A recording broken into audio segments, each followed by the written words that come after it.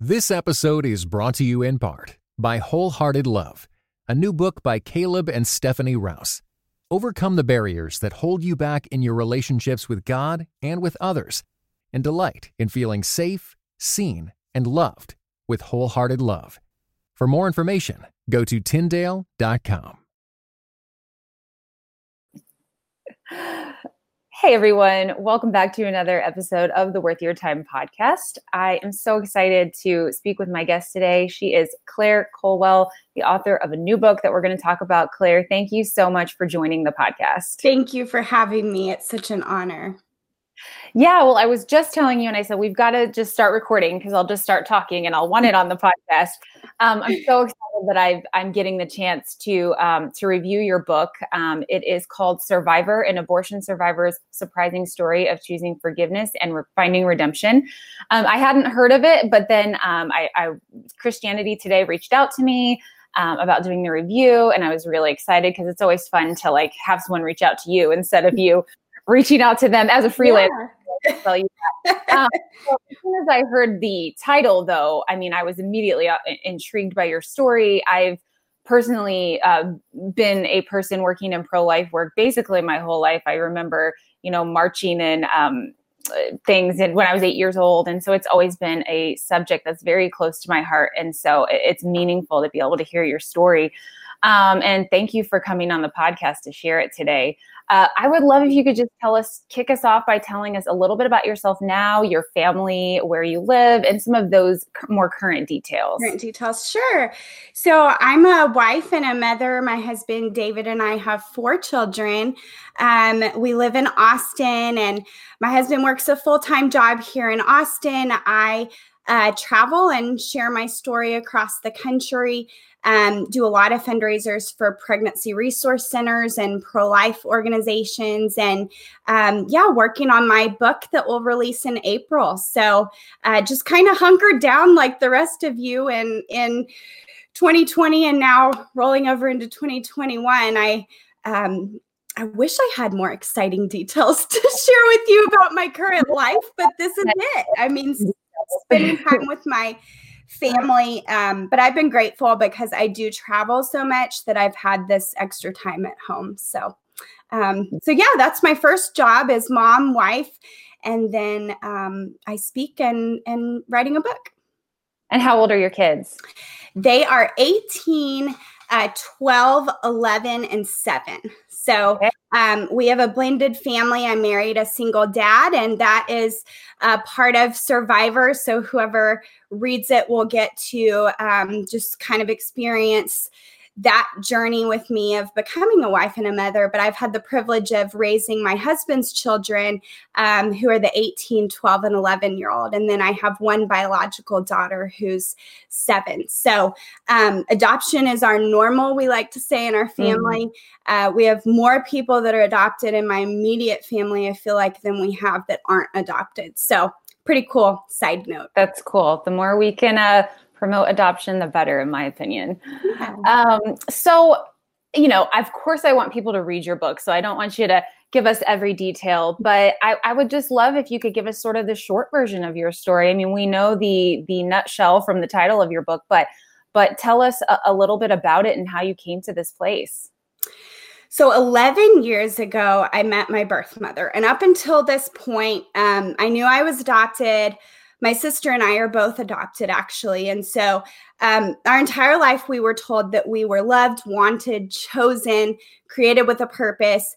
And we knew that we had birth mothers. We knew that one day they could possibly be part of our lives. And we were open to that. We didn't know what it would look like. Definitely didn't know that I would find out the most shocking news of my entire life when I met my birth mother. But going into that meeting, when I met my birth mother for the first time, I knew what was true about myself. I knew those things that my parents had told me all my life, that I was wanted, chosen, and loved. And so the incredible part of meeting my birth mother and finding out such heartbreaking news that I'll share with you in a moment is that none of those things changed about me, regardless of how disappointing it was or confusing it might have been. Whatever I would find out, I was still wanted, chosen, and loved, not only by my family, but by God. And so I went into that meeting knowing those truths about myself. And I sat across from my birth mother on our second meeting, and she broke down into tears after I gave her a gift and thanked her for choosing life for me. And she said, Claire, there's something I need to tell you. And I think back to that day, and I think about the tears in her eyes and the pain in her eyes, and it's still indescribable to me. Nothing could have prepared me for what she told me next. I up until this point, I used to think about the person who had been affected by abortion, and I thought, that will never be me. I mean, that's not my story. I grew up in this incredible home. I remember thinking my entire life, I was 21 at this point when I met my birth mother, and for 21 years, I had not ever thought about abortion much. But when I did think about it, I used to think that will never be me. I mean, that will never be my story. I was raised in this incredible home, given this incredible foundation. That type of person who's been affected by abortion will never be me. And yet I sat across from on a bed with my birth mother, facing my birth mother, seeing the tears in her eyes, seeing this deep pain in her eyes, and hearing words come out of her mouth that changed my life forever. She said, Claire, when I was 13 years old, I was pregnant with you, and I was given one choice, that was to have an abortion. My mother made these decisions for me, and she described how the doctor told her that her life would go back to normal, that this abortion procedure would solve her problems, and she said it didn't. She said that after the abortion was over, they sent her home and things just didn't seem right. And so she went back to the doctor to be told that she had actually been pregnant with twins and that I had accidentally survived her abortion procedure.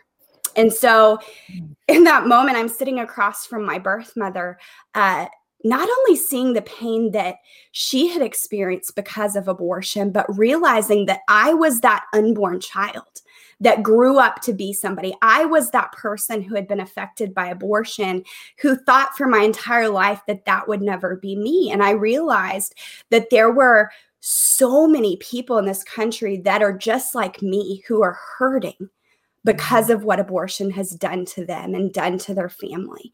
And so, found out the most shocking news of my life. I mean, some people would say, gosh, that's like the worst case scenario. You go into meeting your birth mother, you think, okay, I'm going to see who I look like and who I act like, and find this incredible, hopeful story of how my birth mother wanted me and chose this adoption story for me. But I sat there and found out that it was the worst possible thing. But in that moment, as I saw my birth mother's tears, and I heard the words, and I heard what abortion had done to her, and I tried to maybe grasp a little bit what that meant for me and what it had done for me, it really humanized the issue of abortion for me. It made the woman that has experienced an abortion real to me. It made the man who has experienced abortion, it made me empathize with that person. It humanized that unborn baby, because I was a human being inside of my birth mother's body, and I wasn't given a choice. In fact, my birth mother wasn't given a choice. And so I knew that God's fingerprints were all over this story. And so I asked my birth mother, I said, hey, can I share this? Because I realized that for a person to look at me, to look at my face, that they were actually looking at that unborn child because they're looking at the face of my twin. And so I realized what God could do through this story, how he could move, how he could protect life and empower women and families to know that they're not alone, to know that they have choices and options and support available to them. And so I asked my birth mother in that moment, fully expecting her to say no. I mean, this was her deepest, darkest, most painful secret. But she said yes. She said, yes, Claire, you can share this story, because I never want another little girl like me to go through what I went through. And I never want a child like you to go through what you went through and live the rest of their life as an abortion survivor. And so I kind of just decided to go for it and to begin to share my story. And so it's been incredible. It's been hopeful. I chose to forgive my birth mother that day. I know that was the right thing to do. I know that God had forgiven her before she even told me that I had survived an abortion.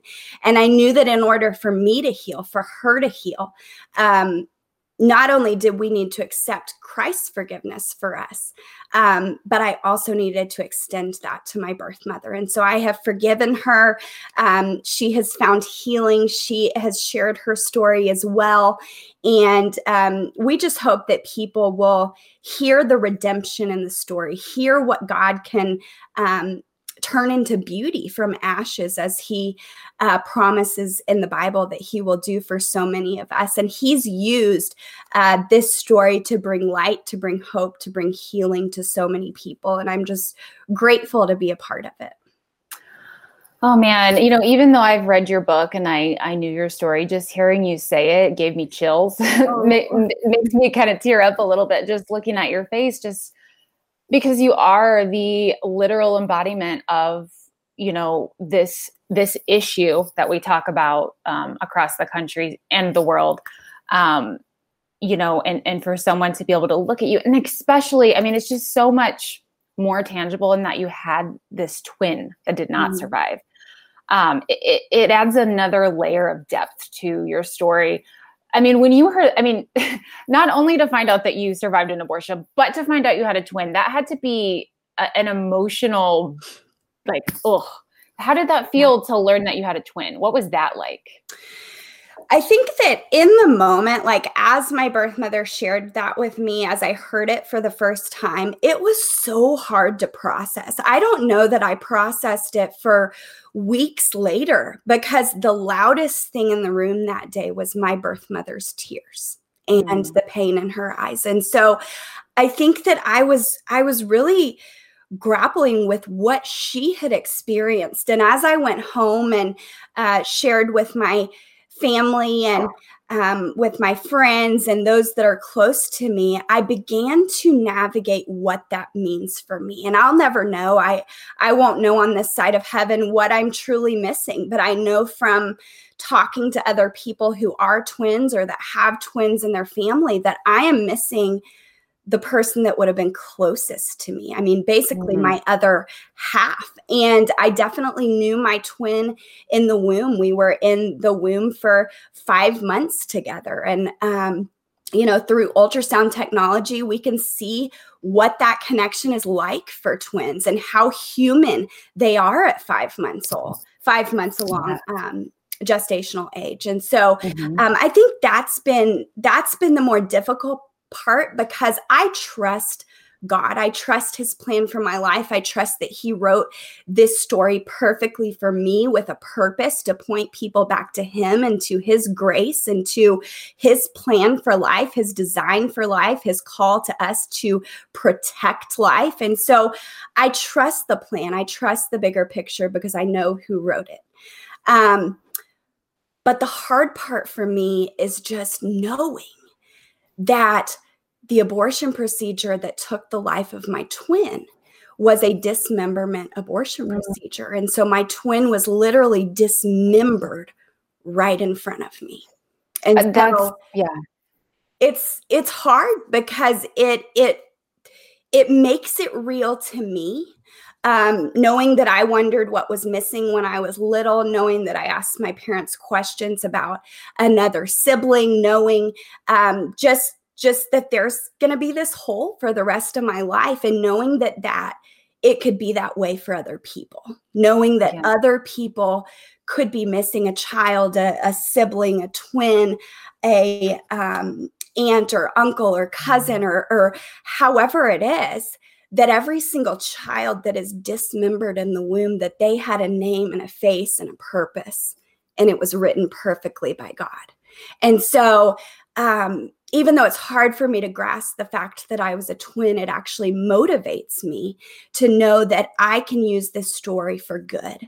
And I can use this story to share with other people, because maybe maybe you're like me and you hadn't thought about abortion. You hadn't been affected by abortion, whether maybe you don't know that you've been affected by abortion. I believe that most people have, whether they know it or not, because we know that 1 in 3 women are having an abortion in our country today. And so we know that far more people like me have been affected by abortion, even though they haven't personally had an abortion procedure. And so it just made it real. And it made it tangible to me to know that there are people in the pews of my church, and there are people in my neighborhood living around me. There are people in my family who have been hurt by abortion. And so even though I can't grasp maybe what I'm missing because of a twin, I can grasp what happened to my twin. And I can grasp how it affected me and how it's affected people around me. And so it motivates me to act and to not be silent, because for 21 years of my life, I was silent. I did nothing about something that's affecting families in our country today, and their families just like mine and just like yours. Yeah, I, of course, the compassion that you have for your birth mom was just so beautiful. And it reminded me of, sometimes it seems like the pro-life movement is very misunderstood. You hear a lot of sort of incorrect assumptions. And my experience with the pro-life movement is extreme compassion for women. And, we believe that abortion has 2 victims, the mother and the child. Do you see that as well, that sort of misconception about people that are working in the movement? Absolutely. I think that the media has a big role in that, because they have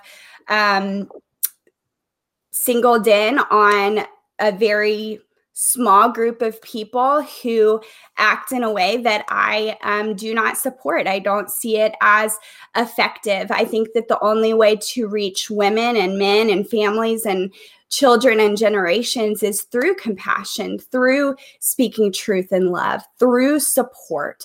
And I would say that the majority of the pro-life movement are people like me who are working with pregnancy resource centers and adoption agencies and pro-life grassroots movements that are working legislatively or through education and things like that. But it's always in a peaceful, prayerful, yet truthful way. I think that there's a fine line. We have to be truthful. We cannot ignore what abortion is. We cannot ignore what it does. And so I think that that's really hard for people to hear sometimes. We like to stay in our comfortable bubble. We like to, I don't know if you've done this before, but you scroll on Facebook and you see certain things. And then if you see something about, human trafficking or children being used in pornography or something like that, your natural instinct is just to keep scrolling. And so I think that it's truthful, and we need to speak truth, and we need to speak it in love, and we need to stop staying in our bubble and pretending that things aren't happening that are, things that are evil, like abortion. And so even though, yes, pro-lifers have been portrayed in a way that maybe isn't true, because my experience is that most of us are peaceful and kind and want to help and want to support mothers. And it doesn't end when the baby's born. There's so many services that are available that we're coming together to offer as a support, as a resource to families. I also think that there's this side of let me think about how to phrase this. I also think that something that is really troubling is that so many Christians just keep their head in the sand, and we're apathetic, and we don't want to know about it because it would be too painful to know about it. And so we just keep going about our life as if things like abortion, like human trafficking, like so many of these injustices that we care about, aren't happening in our country. And so, yes, we can blame the media, we can blame people who have spun this false narrative on the pro-life movement. But I think it's bigger than that. I think that as Christians, we have got to come together and we have got to say, you know what, we've had enough. We are no longer going to tell women that they need to kill their child in order to live their life. In fact, we're gonna step out in faith, and now we're just gonna embrace women, and we're gonna love women, and we're gonna walk alongside women, because that's what Christ has called us to do in the face of discomfort, in the face of rejection, like so many of us have experienced, in the face of so many things, because this episode is brought to you in part by Beyond Ordinary Women Ministries, which prepares Christian women for leadership. At BOW, we believe that every woman is a leader because she influences someone. So, whom do you influence? Do you mentor a woman? Serve in the workplace? Or do you lead a small group, teach the Bible, or even lead an entire ministry? No matter who or how many you influence, our free online resources will help equip you. Our videos, podcast episodes, and articles from experienced women leaders will encourage you and perfect your leadership skills. They offer wisdom for dealing with ministry pitfalls, current biblical issues, health for your own soul, and insights for shepherding others well. In addition, BOW offers Bible studies designed to connect women of multiple generations. They provide a challenge to both women new to the Bible and those wanting to dig deeper. Be our guest and browse all of our free resources and low-cost Bible studies at beyondordinarywomen.org. That is how Jesus loved people, and so that's how we should too. Yeah, that's so great. Thank you so much for that. Sure. I want to, so you, when you found out this information, you had not been involved in pro-life activism at all, correct? I actually had not heard about what the pro-life movement was. Like, it was just sort of like not on your radar. I knew nothing. I was studying to be a nurse. I was in college. I was just living a normal life.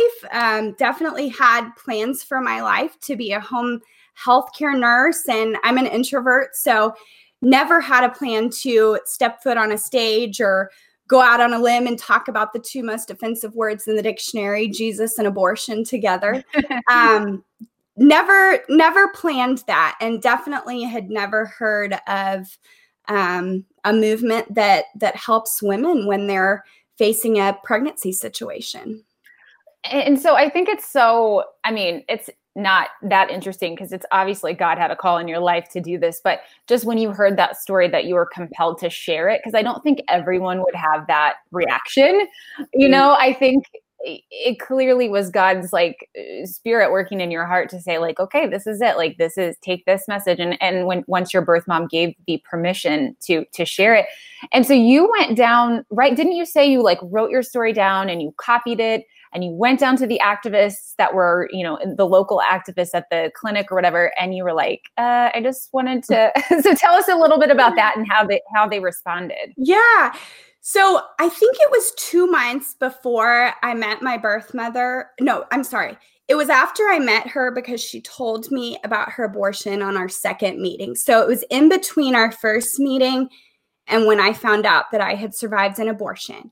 I lived in an apartment going to college across the street from Abby Johnson's Planned Parenthood in College Station. And I knew nothing about Abby. I knew nothing about the abortion clinic. In fact, I didn't know that Planned Parenthood was an abortion provider. And so I would see these people outside, what looked like they were praying or just standing awkwardly facing the clinic. I didn't know what they were doing. And I thought it was a little odd, but I could see them from my balcony, and I could see them every day when I drove to school or drove to my home healthcare job. And so I stopped one day and I asked them, and they told me, and I thought, okay, like, that's cool. I'm adopted. I agree, but definitely not my thing. Like, I'm not doing that. I wouldn't know what to say. That just, yeah, I walked away thinking that's not my thing. So then, okay, so maybe a month later, 6 weeks later, I met my birth mother, found out that I had survived her abortion.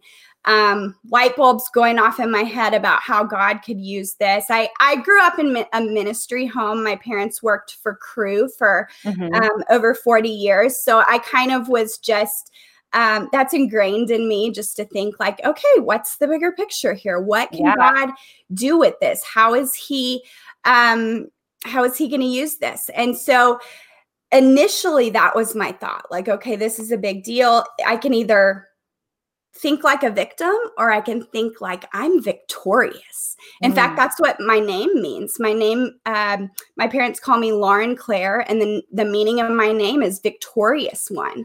And so that's the first thing my mom said to me when I shared with her about this, was just like, God knew. I mean, we named you victorious one. He knew all along. And so I thought, well, maybe those people that pray outside that clinic could use this. Like, maybe they could do the talking. Maybe they could hand it out, because I don't want to be the one to do it. And so I took it to them. And of course, it was a week after Abby had left her job at that Planned Parenthood, and her story had gone all over the news. And I didn't know this. So when I walked in the door, I shared this with them. And of course, they're crying. Their jaws dropped to the floor. Like, what did you just say to us? And they said, would you like to meet Abby? And I'm like, who's Abby? But okay, I'll meet her. And so here I am in this room with a former abortion clinic director and me and the people that work for this Coalition for Life. And they're like, Claire, you need to share this story. Like, God wrote this story for you. You are the one that he wants to use through sharing this story. And I thought, no. That is not me. I'm an introvert. I like to stay in my bubble. I like to be comfortable. Like, I wouldn't even know where to start to talk about these things. And so they said, just share it. And so I did. I shared it with a little youth group one day in December of 2009. So it was about 5 months after I had met my birth mother. And I saw the impact that it had on these kids. And I saw how they humanized the unborn child through my face and through my name and through my story. And they cared deeply about my birth mother and what she had experienced. And it gave them renewed hope to know that one day the pain will go. One day Christ will come back and make all things right. But also on this side of heaven, that we can use our voice and we can be the hands and feet of Jesus, and we can reach these moms and these children and these families. And so I said, okay, God, if you open the doors, I'll walk through. I'm thinking like, okay, he'll like give me 5 times, you know? And it was like the floodgates opened. The next year I spoke maybe 20 times, and it's been a steady probably 30 to 40 times a year, maybe more. I really don't know, but it's been incredible. Not what I planned, but like I've said all along, I trusted God, and I knew what he could do. And I knew that if I set myself aside and I just said, God, use me, you give me the words, you gave me the story, so you give me the words. Show me what I need to say. Show me what I need to do. I knew that he would.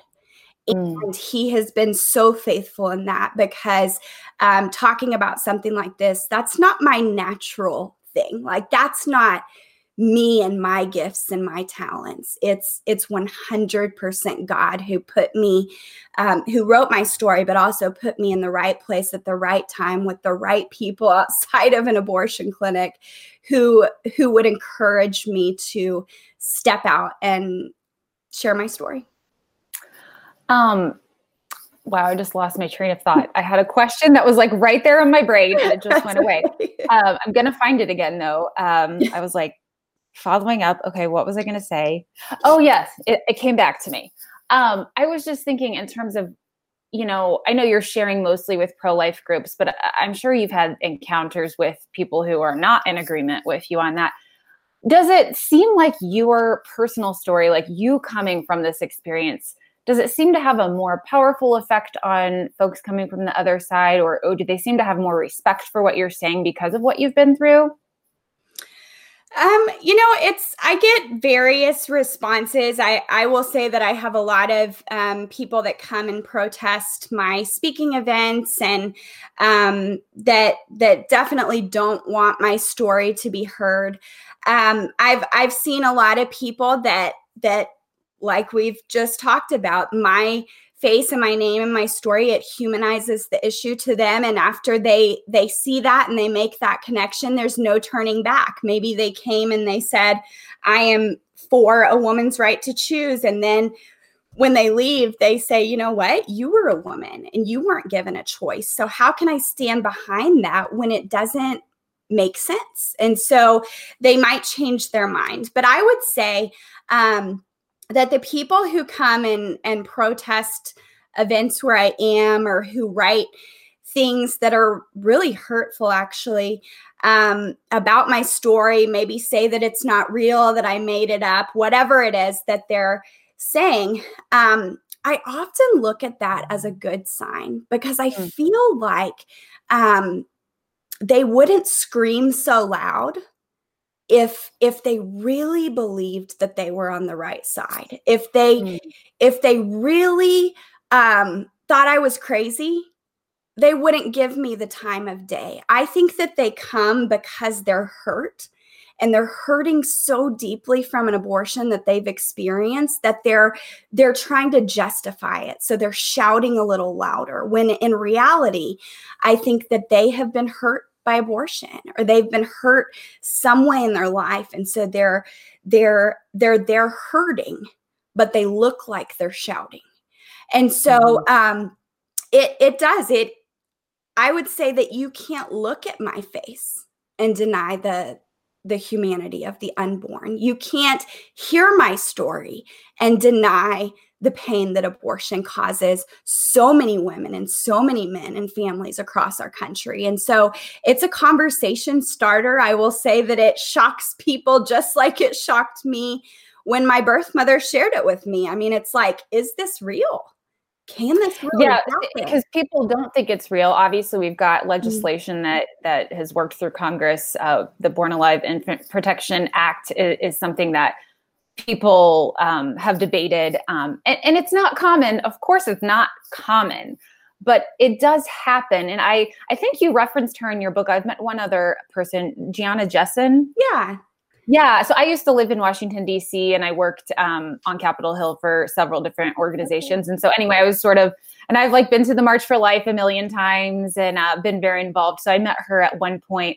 But was the number that you quoted about 230 people from the Susan B. Anthony Foundation? Or the Susan B. Anthony list? So I've personally met maybe 6 or 8 abortion survivors. Personally, actually know them and have met them in person.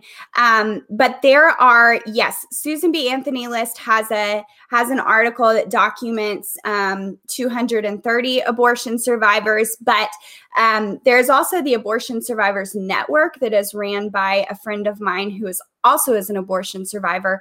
And there have been over 300 that have reached out and shared their story with that organization. And so we really don't know. I will say that a lot of survivors are probably like me. They may never know their story. They may find their story later on in life. A lot of survivors are raised by their biological parents. And so their mother or their father may never tell them the reality of their survivor story. So, and like you mentioned, there are laws that prevent children from getting medical care after they survive an abortion, or I'm sorry, doesn't prevent, but doesn't require doctors to give medical care. And so that number, I don't know if we'll ever know until we get laws that require documentation for survivors, how many there actually are. But I used to believe that it was rare. I can't say that I believe that anymore, because we, just in Texas, which is where I live, there was a document released by the CDC that said there were multiple babies in the state of Texas that survived an abortion last year. And so this is an ongoing thing that babies are surviving, and it's something that we need to be talking about. Yeah, man, it's hard to believe.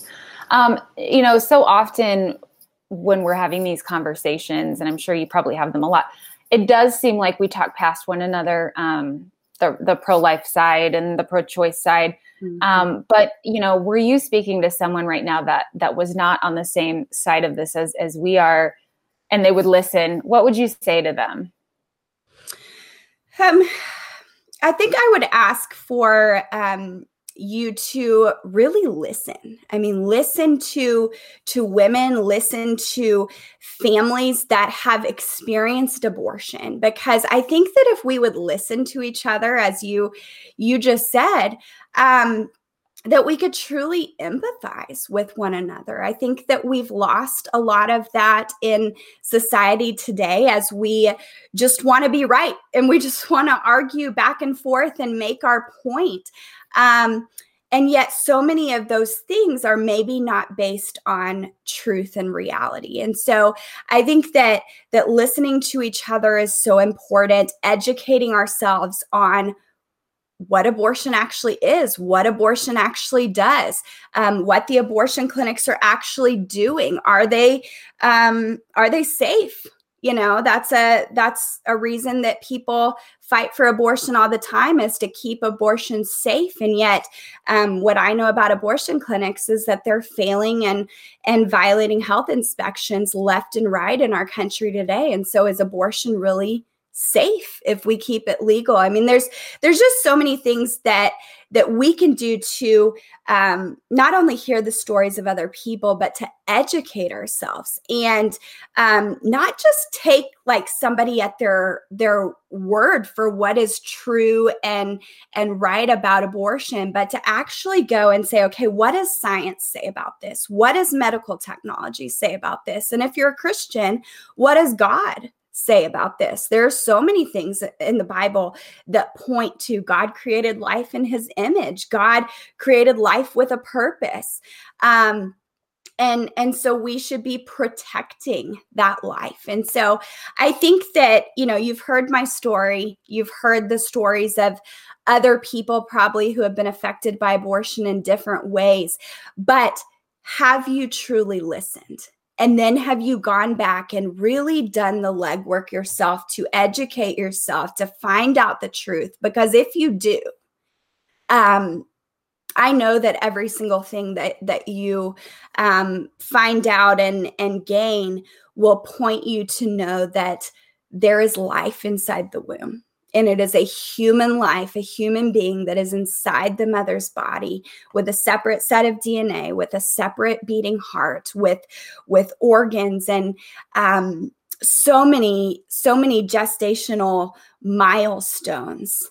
And then that human being is just as valuable as you or I. And so, I would just ask you to listen and to educate yourself, because I truly believe that is all we need to do as people, as Christians, is just to do the legwork. But so many of us are not willing to do that because we want to just stay comfortable.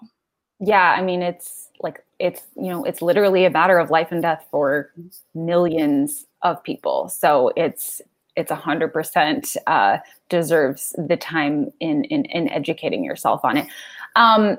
We're closing up the interview now, but as your book is coming out, that's so exciting that you're able to publish your story. How are you feeling about things and the book coming out and how that's going to look? Thank you for asking. I'm really excited. This has been, I don't know, 10 years in the making. I've wanted to put my story down on paper for years. I actually was turned away 4 times. And I feel like God was just leading up to the right moment, the right time when people truly needed to hear a story like this, because it's so truthful, yet it's so redemptive. And so I'm excited. I'm nervous. I'm feeling vulnerable because I feel like I'm just putting my life on display for the world to hear it, and including some of the most, some of the hardest moments of my life. But I'm excited to do that because I can just picture the person that's reading the book that's not heard a story like this before, that's never,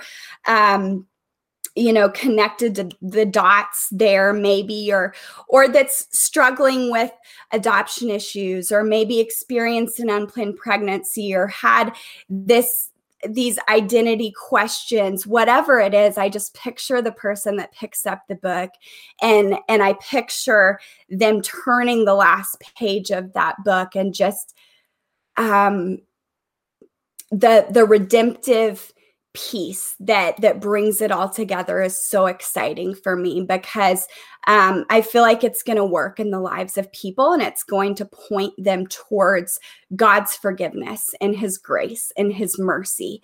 But also it's going to wake up the sleeping giant, which are Christians who have been apathetic to what is happening with abortion all along. So very excited. And just really humbled by the opportunity. I never imagined that God would use someone like me to share this story with the world. All right. Thank you so much. Stay on the line. Thank you so much, everyone, for listening in today. We hope that you get out there, buy a copy of Claire's book, because we all know that the first day and week of sales are very important. So please support authors, buy this book, support the movement. Thank you so much, Claire. Thank you so much for having me. Okay. This episode was brought to you in part by United We Pray. United We Pray is a podcast devoted to praying and thinking about racial strife, especially between Christians. Come join us in praying for the unity of God's people.